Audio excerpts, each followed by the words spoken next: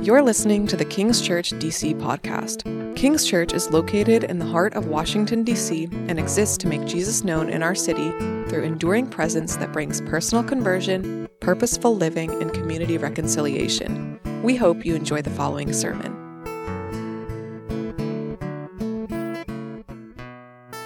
Good morning, everyone. As I mentioned earlier, my name is Wesley, one of the pastors here, and today we continue in our series in Romans, looking at chapter 5. We took a little break last week to celebrate baptisms, which was such a joy. Today we pick up in chapter 5 of our series in Romans. Now, this week was a very bizarre week here in D.C. If you live here, you know.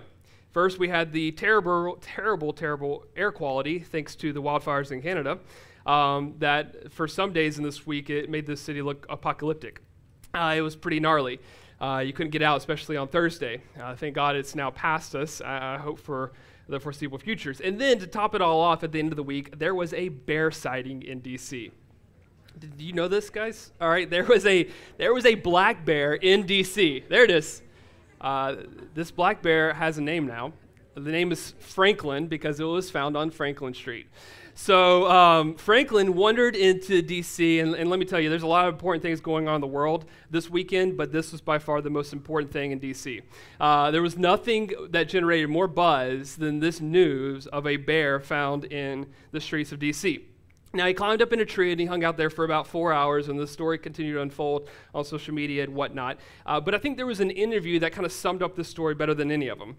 And I wish I'd play the whole interview for you because then you can get the context. But anyways, you can look on Twitter. I even showed the Twitter here of Matt Torres, and you can follow this and you can see the full context of this interview. But this lady, I think she summed it up so perfectly. The buzz of the bear named Franklin in D.C. Here's her quote. Okay. There's a bear in a tree. And I was like, praise God, there's a bear in a tree. It's amazing. Listen, she says, it's amazing what will bring a community together. Now, at first glance, that seems kind of silly and misplaced that she's so happy that there's a bear on her street. Most of us and most humans throughout time, when they see a bear come up on their street, it doesn't bring joy. In fact, it brings a little bit of maybe you're scared, maybe some terrible news or something of that nature. But for her, in this circumstance, it actually brought a lot of joy. And if you read on the story, you'll see that the context of her quote actually makes a lot more sense. Because what she goes on to say is the reason why she says, praise God that there's a bear in a tree, is because any time in her neighborhood where she sees the yellow crime tape go up and the police presence come, she knows something terrible has happened. And in fact, she says it's happened way too often in her neighborhood. And she goes on to say it leads her into a type of despair every time she sees that yellow tape come up and every time she sees the abundance of police presence in her neighborhood. But this time it was different. Because of the presence of the bear, it changed her perception. That when she looked at that yellow crime scene tape, she looked at the police presence, it actually brought out joy in her life, not despair. Now we can say that's really silly, but honestly, I think it's pretty profound. Because it teaches us something about our souls. Right? It teaches us something about who we are that could be said of our lives today, that there could be something in our lives so powerful, so bizarre, like a bear in a tree, that could change the way we look at the yellow crime scene tape in our own lives. And what I mean by that, when we look at the bad circumstances we face. The things that typically lead us to despair, the things that typically bring about sadness in our lives, the things that typically lead us to a place where we're downtrodden and we feel like, man, here's another crime, here's another moment in my life where I'm suffering. There is actually something powerful that can come into our lives that can change our perception of that. That we, like the lady, can respond and say, praise God. Praise God that the yellow crime scene tape is there. Praise God that there is something in my life that may not seem great in this moment, but there's still a reason why I can praise Him. And that is the foundation called Christian joy. It is something so bizarre to this world. It is something that seems so elusive in life, and yet it's attainable through what Jesus has done for us. And that's really the main idea of our message today, that one of the results of our justification, which is what we've been talking about in Romans, that we are justified because of what Jesus has done for us, one of the results of that is that we get joy. One of the benefits of the Christian life is that we get joy. Said another way, because of what Jesus has done for us, one of the defining markers of a Christian is joy. And this text is going to remind us today that to live a Christian life and to live life in general is that we have to have a center of joy in our lives. We're going to find this text is going to demonstrate that for us because it's a transition text. If you go to verse 1 real quick, you'll see this. Paul writes, he says, therefore, since we have been justified by faith, right? Anytime you see the word therefore, you have to remind yourself that is a bridge word. Paul is connecting things together. He is saying, we have talked about this in the past. We've talked about your justification. And because you have been justified by faith, we're now pivoting for something else. And what are we pivoting from? We're pivoting from the end of chapter 4, which really summarized the first few chapters of Romans. That Jesus was delivered over to death for our sins, and he was raised for our justification, meaning that we're justified in Jesus, not just forgiven, that is a part of it, but so much more than that. It's a legal declaration. Now, when God looks at us, in his sight, we are made right. We are just. Meaning that we are treated by God as if we are sinless, even though we're not. Meaning we're treated by God. We are given things from our Heavenly Father that would be given to someone who is just, because in Christ we are. And he says, since this has happened, therefore, now let's look at the benefits of the Christian life. Let's look at the results now of a life that has been justified by faith in what Jesus has done. And what does he begin to say? Well, he says that there's some benefits accrue here for us of the Christian faith. Verse 1 and 2, he says, we have peace with God through our Lord Jesus Christ. Through him, we also obtain access by faith into this grace in which we stand, and we rejoice in the hope of the glory of God. And so he tells us there's benefits now that we have in the Christian life because of what Jesus has done for us, which Paul's been unpacking in Romans 1, 2, 3, and 4.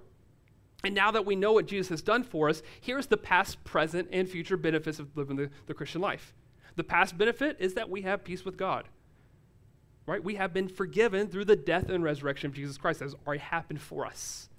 And then presently, he says that you are now standing, you're presently standing in God's grace.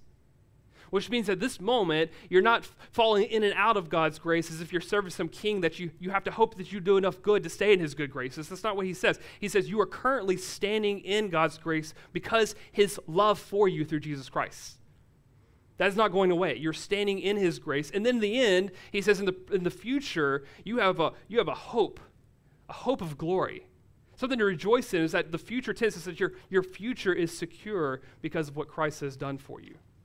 Now, as one commentator and theologian, John Stott, says, if you look at these first two verses, it sounds so perfect, so idyllic, right? You get peace, you get grace, you get hope. Except when you get to the fourth affirmation of this verse, which is found in the very next verse, verse 3. Not only that, but we rejoice in our sufferings, right? It doesn't quite hit the same. Paul's saying, no, another benefit is that we get to rejoice in our sufferings.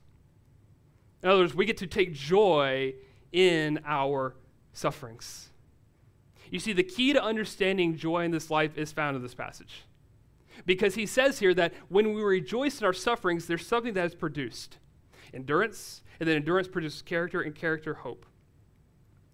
If you want to know one of the key indicators of the Christian life today, it is this, that as a Christian, we are giving a unique ability to understand joy in this life, even in the worst of circumstances. Even in our sufferings, Paul says. And so today, that's what we're going to look at. We're going to look at how can we know the truth that we've been justified, that we have peace with God, that we have grace from God, that we have this hope in God. How does our justification, because in Jesus Christ, how does that help us pursue joy in this life? Even when that yellow caution tape comes up, that would normally lead us to despair. So we have 3 questions from this text today. They're going to be up on the screen. It's going to help us kind of tackle this topic of rejoicing in our sufferings. Number 1, we're going to look at why we need joy. So we're going to kind of pull back the curtain for a second and say, okay, this is a need of humanity. Why we need joy. How do we know joy? And then how do we live with joy? So we'll kind of get to the application at the end. So question number 1, why we need joy. We pull back and start with this question because regardless today of your spiritual journey, regardless of what you think about Christianity, when you read passages like this that says rejoice in your sufferings, having hope, grace, love, peace, these words that resonate with our human souls, it doesn't matter what you think about Christianity, we all want this in life, right? I mean, everybody wants the ability to have a deep flowing joy in their life and happiness that even when suffering and trials come, it's not affected, right? We all desire that in our hearts. No one would look at this passage and say, well, I don't want to rejoice in all of life. I don't want to be happy in all of life. I don't want to have that kind of abiding joy. That's why as children we attach ourselves to fairy tales. We attach ourselves to the stories of the happily ever after because we want that. All of us deep inside, we want that kind of unending joy and happiness of the grander stories of life, the greater stories of life. But the problem is we grow up. And we grow up and we face the problems of this world. And we realize when we face the problems of this world that there's not that prince, right? He hasn't come along and kissed us and awakened us from the deep sleep. We realize there's not that beauty that has come within us to change the beast inside of us. We face a reality called disappointment in life. That the idealism of this world, that everything's going to end well and that we're just going to experience this eternal happiness, it's hit right in the face with disappointment after disappointment after disappointment in life. I remember one of the probably the first moments in my life when I grappled with this disappointment was being a Georgia sports fan. And now recently it's been pretty good. But growing up in the 90s, you had the Braves. They were about the only saving grace of a Georgia sports fan. But I also was a huge Atlanta Falcons fan. And yeah, you know where I'm going already. So in the winter of 1998 to 99, they played in their first Super Bowl. And I was so in it, man. I was the dirty bird. I was doing it all. I was in awe of the team. I wanted to see the win. The problem was they were up against John Elway and the Denver Broncos, who ended up stomping them in the game. And when you're a young man like that and you're in your team, you're all in it, right? You're living on every single moment, every touchdown, every pass, every down of the game. It's like dying 1,000 deaths watching them play. It's an agony that should not be brought upon a little boy, but it happened, right? And my heart was literally broken. But then I gave him another chance as an adult in 2016. I'm thinking, they're not going to disappoint me this time, are they? They have a large lead going into the fourth quarter, and they make Super Bowl history by blowing that lead to the Patriots, the largest fourth quarter loss in history of the Super Bowl. It was awful, man. And you know what I said after that game? Never again. Never again will I give my heart to the Atlanta Falcons. Like, I'm done, right? And there's something like that for all of us. Now, some of us in this room, we probably have the emotional bandwidth of a young boy, and our hearts still break over sports teams, and that's okay every now and then. But for a lot of us, it's much deeper than that. It's a relationship gone bad. It's a career that didn't pan out. It's something much heavier, something that we put our full weight on and dependency upon for happiness, and then it disappoints us, and it leads us to despair. It breaks our hearts. Our hopes get dashed. We put our happiness in something, and instead of that happily ever after feeling, what resonates with us is one of regret and disappointment. So what do? Well, we mask that childlike joy that we want, and we try to detach ourselves so we don't get hurt. C.S. Lewis actually says this in one of his books. He says, love anything and your heart will certainly be wrung and possibly be broken. If you want to make sure of keeping your heart intact, he says you must give your heart to no one, not even an animal, which some of us in D.C. need to hear that today. Wrap it carefully, he says, round with hobbies and little luxuries. Avoid all entanglements. Lock it up safe in a casket or a coffin of your selfishness. In other words, he says, don't give your heart to anything. Don't give it to the Atlanta Falcons. Don't give it to anything. Don't give it to another man or woman or anything. Put it in a little casket so that it never breaks. Lock it up so that it can become unbreakable, impenetrable, and irredeemable. And on one hand, we say, well, we'll see this. That's wrong, right? Of course, we give our hearts to something, but if we give our hearts to something, we're going to have to face the disappointment when they let us down. But if we do the opposite effect and we say, well, no, I'm going to attach myself from all of reality. I'm not going to give my heart to anything. I'm not going to seek happiness in anything. Then we actually dehumanize ourselves. We harden ourselves.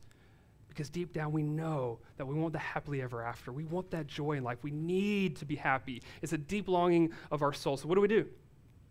We know it's a need. What do? Do we kind of just live in that pessimism of like, well, it's never really going to happen? Or we open ourselves to the optimistic view of blindly saying, oh, well, I'll never get disappointed, and then we face that letdown. How do we find joy? Well, the good news is this is just part one of the sermon, okay? Number two, how do we get this joy? Or how do we know this joy? The essence of joy is found in the Christian faith. Because as this passage will teach us in just a moment as we read it, it's one, not teaching us the bleak despair of hopelessness in this life, nor is it saying that joy is unattainable. In other words, the Bible doesn't advocate for that kind of stoicism of life where we simply just relinquish hope, everything's going to disappoint us, we don't ever need to pursue it. Nor does this passage or anywhere in the Bible present that kind of overly optimistic, rose-colored glasses perspective of life that if you just believe in Jesus, everything's magically going to be okay. The Bible doesn't insult your intelligence that way at all. The Bible gives us a realistic view of how we can seek and pursue the type of joy that we long for. And there's two things that this passage teaches us that help us in our understanding of how we can actually know joy. Number one, our sufferings. So how we know joy, we look at our sufferings. Number two, we look at the sufferings of God. So number one, we know joy through our sufferings, right? Look what the text says in verse 3. But we rejoice in our sufferings, knowing that suffering produces endurance, and endurance produces character, and character produces hope. And hope does not put us to shame because God's love has been poured into our hearts through the Holy Spirit, which has been given to us. In essence, what makes Christians' understanding of joy so unique is it's not based on our circumstances at all, Paul says. It's actually not based on if things are going good in your life. Because he tells us that we can actually rejoice in our sufferings. Well, what are sufferings? Well, sufferings are when favorable circumstances go away. When things don't quite turn out the way we want them to. When things turn bad in our lives. Paul says there's actually a way in which you can rejoice in your sufferings even when those circumstances go bad. Because they produce something, he says. It produces endurance. That then produces a character. That then leads to more hope. You see, what he's actually saying here is that when circumstances go bad, when circumstances are least favorable in your life, when you have suffering, it can actually give you more hope, and therefore it can actually give you more joy. That a Christian's understanding of joy is actually that it can grow in our suffering. And oftentimes it does. Now, this is where we have to detach what I've been saying about happiness with joy. This is where the idea of worldly happiness and joy, they go at a crossroads here. Right? They go at a fork in the road. They take a turn from one another. They detach from one another. Why? Because the pursuit of worldly happiness is based on circumstance. It is based on good things happening in your life. And every single one of us in this room, we have a strategy in our hearts to accomplish that type of happiness. Every single one of us has developed a strategy to attach ourselves to the goal of worldly happiness. We all have it. Right, we all do it. In DC, it's pretty common. We say things like, well, my strategy is if I get the right job, then I'll reach the goal of happiness. Or my strategy is if I just meet the right person, then I'll reach the goal of worldly happiness. Or if I have a certain amount of status, if I have a certain job title in my field, then finally I'll reach the goal of happiness. And it's a good goal. But the problem is the Bible says that our strategy is flawed to reach it. Because the strategy is ultimately to put our joy and our hope in something that is fleeting and that will ultimately disappoint. And what does that mean? Well, that actually means we suffer. When we do that, when our strategy is to put our hope and our joy in the things of this world that we think can bring us happiness, it ends up causing suffering. Suffering of regret, suffering of disappointment, the suffering of disillusionment, the suffering of dissatisfaction. These are good things often, right, that we pursue for happiness. The Bible doesn't disregard that. It doesn't disregard that desiring happiness is also a good thing. But what it's saying in the text today is the reason why we rejoice in our sufferings and the reason why there's a difference between Christian joy and the pursuit of that and worldly happiness is that the pursuit of worldly happiness, in the end, that happily ever after feeling we think we'll get from it will never come. Because our strategy to accomplish it is never going to fulfill the magnificent soul which God has created within us. It is too big for anything in this world to fill it. It is too big for anything in this world, a paycheck, status, or whatever it is that we try to attain happiness to fill it, because in the end, those things are fleeting and they're unsatisfying. And that's really, we go back to Romans 1, that's the point of what Paul's saying about the human heart in Romans chapter 1. Right, what does he say in Romans 1? He says the fundamental issue with our human heart is that we exchange the truth of God for a lie. And when it relates to joy, the truth of God is that we will never find joy unless we are in his presence. The truth is we'll never find that type of joy that can rejoice in suffering unless we understand who God has made us to be and we conform our life to his life. But the problem is our strategy is in Romans chapter 1 that we think we know better than God. The problem is we think his strategy is the one that's flawed, not ours. And that's why Paul says in verse 6 here that it's not just foolish to ignore God, it's rebellion. It's ungodliness. He says in verse 6, for while we were still weak, at the right time Christ died for who? He died for the ungodly. Why does he use the word ungodly? Because the word ungodly literally means dismissive of God. It means an irreverence towards God. It's the type of person who says, who are you to tell me how to live my life?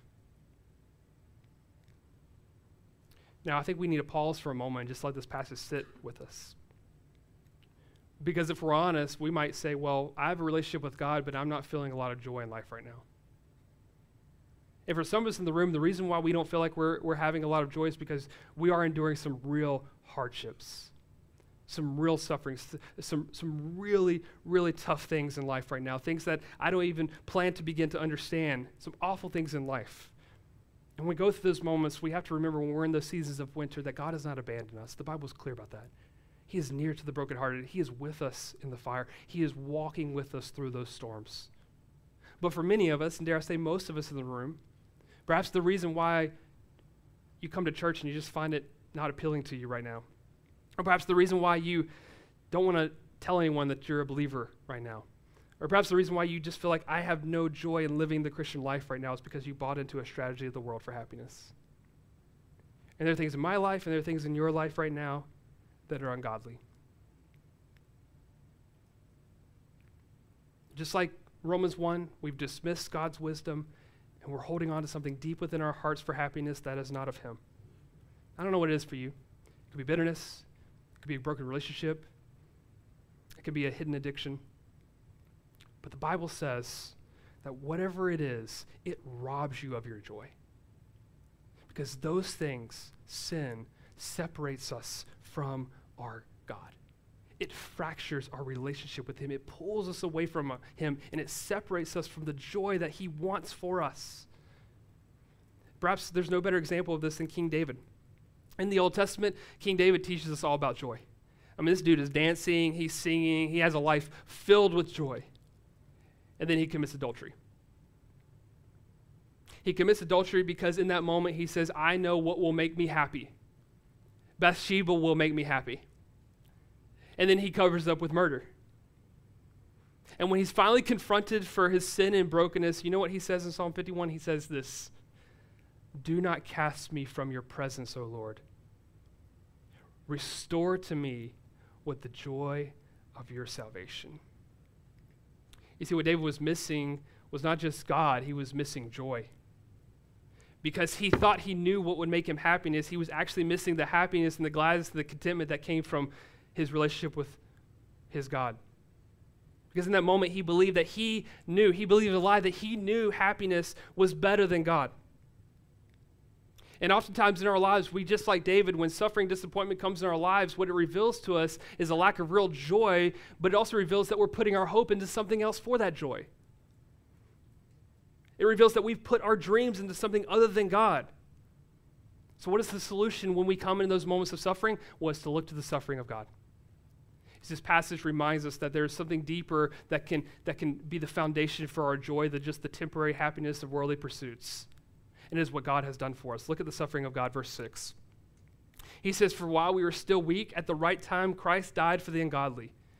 For one will scarcely die for a righteous person, though perhaps for a good person one would even dare to die. But God shows his love for us in that while we were still sinners, Christ died for us. What is the motivation here? His love for us. The motivation for the suffering of God through Jesus Christ was his love for us. And then Hebrews 12 actually expounds upon these motivations. It gives more insight to the motivations of his love for us on death on the cross. And it says this, it was for the joy that was set before him that he endured the cross. Think about it. It was for joy that Jesus went to the cross. What was his joy? He was about to suffer. He was about to die. He was about to experience the worst possible thing imaginable, and he did it with joy. You know what his joy was? You. You are his joy when he looks at the cross. As Zephaniah 3:17 says it this way, that the Lord our God is with you. He is mighty to save, and he will take delight in you, and he will rejoice over you with singing. And when's the last time you went to work and your boss started singing because you were there? Right? Some of you'd probably leave if that happened. It'd be weird. When's the last time you went anywhere and you walked into a room and because of your presence, people were so excited to see you that they just burst out in song? Do you realize today that when we come into the presence of God, we're not the only ones singing? That God is singing because you're here. Because you are his joy. He takes such delight in you that he would send his only son to die for you. He is mighty to save, the text says. And this is Paul's point. That the love of God in Jesus' death is the source of our joy. That despite our weakness, that despite our rebellion, he still sent his son to die so that we could have peace, so that we could have grace, so that we could have hope. It's all because of the death of Jesus Christ. Paul says if we allow this to work itself into our lives, then it will flood our lives with joy. It will remind us that he is singing over us, that when he went to the cross, Jesus didn't go to the cross grumpy. He didn't go to the cross naive. He went to the cross with a deep, abiding joy because not only did he trust and obey his Father, but because he knew that going to the cross would mean that you could be a part of his family. And that brought joy to him. This is why the Christian can say that our joy can grow even when our circumstances are not great. Because when suffering comes, it leads us into something deeper. It leads us into God. When things are bad in our lives, it is like the appetizers that we think we're nibbling on for happiness. When they go away, it actually puts us in a right mindset to pursue the feast our souls were made for, to dive into God, to see what he has done for us, to see that his sufferings are for you today. We can develop a strong poise in those moments when we turn to the one that our souls were made for. And Paul says that develops character. And that character leads us to hope. A strong hope that never goes away even when circumstances turn bad. Why? Because the source of our joy is not in the circumstance. The source in our joy is on God's unending, never giving up, never ceasing love for us, displayed through his sufferings on the cross. In that moment, in those moments, because of God's suffering, we can realize that Jesus was the Prince who has come alongside and he has awakened us from the dark sleep. In those moments, we can see that there is a happily ever after for us because Jesus is the one, the beauty that has come into our lives and he has changed the beast within us and presented a beauty that is beyond our ability. He is the one who has swooped in, the hero who has laid down his life to rescue us this morning. The point is, it's all about what he has done. Jesus gave up his life so that we could have joy, which leads us to our third question here as we come to our time of conclusion here. How do we live with joy? See, it's one thing to know it. It's one thing to understand that we need it, but how do we live with it? It's one thing to experience it appropriately in the midst of our worship, but how do we take it out of here? Right? It's like going to a good restaurant. You sit down, you eat the good meal, and you say, well, that was great, but how do we take it to go? How do we go through our week and continue to live with this joy today? Well, there's three things that I want us to walk away with. Number one, we need to know the logic of the gospel. Number two, we need to experience the beauty of the gospel. And number three, we need to celebrate the hope of the gospel. We need to know the logic of the gospel, experience the beauty of the gospel, and celebrate the hope of the gospel. Know the logic of the gospel. Look at verse 9 and 10 and 11. Notice at the end of this passage how logical Paul is. He's developing an argument here for us. He's going from a lesser and greater argument. He used this term much more, multiple times. And what he's teaching us here is if something has happened, then he's basing that because this has happened, how much more will something else happen for us? Okay? He says, since therefore we have been justified by his blood, how much more shall we be saved by him from the wrath of God? And then he builds on this. For if while we were enemies, we were reconciled to God by the death of his son, much more, now that we are reconciled, shall we be saved by his life. More than that, we also rejoice in God through our Lord Jesus Christ, through whom we have now received reconciliation. Do you see the logic building here? He says if God sent his son to die for us while we were still his enemies, and that brought us reconciliation and forgiveness, wouldn't it make sense that no matter what we experience in life, he's still going to be there for us? And more than that, how much more through his life, meaning through his resurrection, will he prove that his power is greater than our circumstances? That's what Paul's arguing here. He's saying if the logic here is if Jesus has died for us when we were his enemies and he has reconciled us, then we can take comfort in knowing that the resurrection, his life, is evidence that God is more powerful than our circumstances. And that can bring to us a hope and a joy in our life. We need to think and argue the logic of the gospel in our lives, because guess what? When you fall into despair, when you fall into temptation, when you're disappointed, when you're in those moments of suffering, logically, you know what happens in our minds? We begin to question who God is. And we need to argue in our minds to know that the only hope we have is in a God who is both good and powerful. He is both. That is how we can rejoice, because this text says that he is both good and powerful. If he's just one or the other, then we don't have reason to rejoice in God today. If God is just powerful, then he's a tyrant. Why would we give our hearts to him? Why would we open our lives to him? And if he's just good, then God sent Jesus just to be another well-intended martyr. But he has no power to defeat or overcome our struggles, our joylessness, our sufferings. But what we see here and what Paul's arguing here is that he is both good and he is powerful. He is so good that he is willing to die for us and to reconcile us to himself. It doesn't get any more good than that. That God himself is dying on our behalf while we were still sinners, while we were ungodly, while we were his enemies. That is God's goodness to us. But he also displays his power in the resurrection through his life. That through the resurrection, he defeats the seemingly impossible enemy of death. So that death and resurrection can come together, the goodness and the power of God. We need to argue that into our lives. We need to know that, the logic that Jesus is both good and he is powerful in the midst of our suffering. But it's not enough just to keep it up here. We also need to experience the beauty of the gospel and allow it to have an effect on our hearts. We need it to be poured out into our hearts. Verse 5, he says this, that God's love has been poured into our hearts through the Holy Spirit, which has been given to us. You see, the love of God is not merely something just intellectually that we understand. It's something personal and intimate that we experience in our hearts. That through the Holy Spirit, we can have a direct encounter with the profound and unconditional love of God. And here's what I mean by that. We all go through difficult circumstances. I remember one in particular that I went through, a difficult circumstance, a time of suffering, a time of despair in my life. It revolved around a choice of a college that I thought I was a shoo-in to get into, and I got in, and I thought I was going. I had everything. I even had my ID card. That's how invested I was, and then something happened in a situation in our life that I couldn't go anymore. A suffering, a circumstance came, and it wrecked me. And you may think that's silly, right? And we don't want to belittle anyone suffering here today. We all have moments like that, but it really wrecked me. And I remember sitting in my room that night, and my dad came and he had the hard conversation, and with tears in his eyes, he's like, "Hey, son, you're not gonna be able to go to this college." And I remember in that moment just feeling so despair, so lost. And I looked at my dad and I saw his tears, and I thought, you know what? My earthly dad right now, if he could take the pain away from me, he would. I just knew it, right?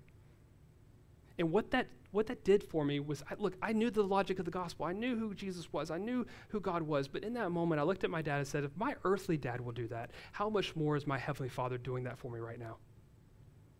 See, what happened was, in that moment of despair, the theology that was in my head, the logic of the gospel that was in my head, became real to my heart.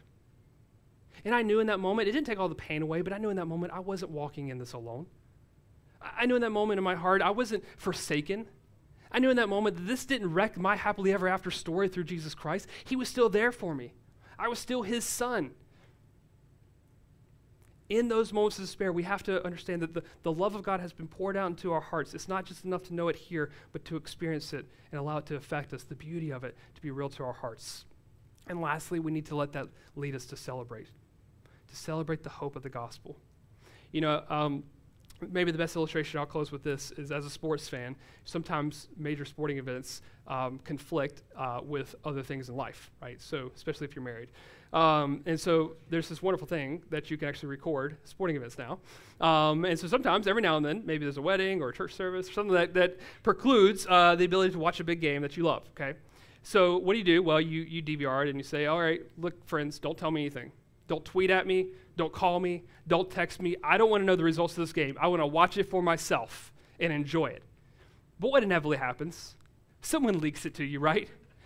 And it frustrates you. You find out that your team won in the last 3 seconds on this Hail Mary, and it was amazing, and it was improbable. And so you go that afternoon and you watch the game. you watch it with your friends, and as you're watching the game, you notice that, man, it seems impossible. The team's not playing well. There's no way they're going to win this. So you start kicking things and throwing things, start yelling at the TV, and your friend's like, bro, you already know who won. Like, chill out, right? That's essentially what Paul's doing here in this passage for us. When suffering's happening, Paul is actually using the past tense here to remind us, hey, like, celebrate. You've already been justified. You are already reconciled. Christ has already died for you, and he has already been raised for you. It has already happened. So therefore, like, let's celebrate. Right, let's come together as a community and let's worship and let's keep the hope of the gospel in front of us because we already know who won. That's what Paul's saying here. We have a hope in God and we can rejoice in the hope of the glory of God because we already know who won. We know that he has already done this for us, that death has already been defeated. We know the outcome already. The final score has come in. And so each week when we come together as a Christian community, guess what we get to do? We get to celebrate and rehearse the hope of the gospel in front of our hearts so that no matter what circumstances we are currently facing, we can have joy because it's already been accomplished for us, because of what Jesus has already done for us, because of what he has already given up for us. So as we come to our time of the Lord's Supper, let's allow the Holy Spirit to give us that sense of God's love in our hearts this morning. That is a power that can handle any circumstance we go through with joy. And that can keep us coming in this room and to worship and to celebrate and to sing about our forever happy ending, the foretaste of our enjoyment of God forever. Thank you for listening to this episode of King's Church DC podcast. If this sermon encouraged you, please like, rate, and subscribe to our podcast. For more information on our church and service times, please visit kingschurchdc.com. We hope you will join us again next week.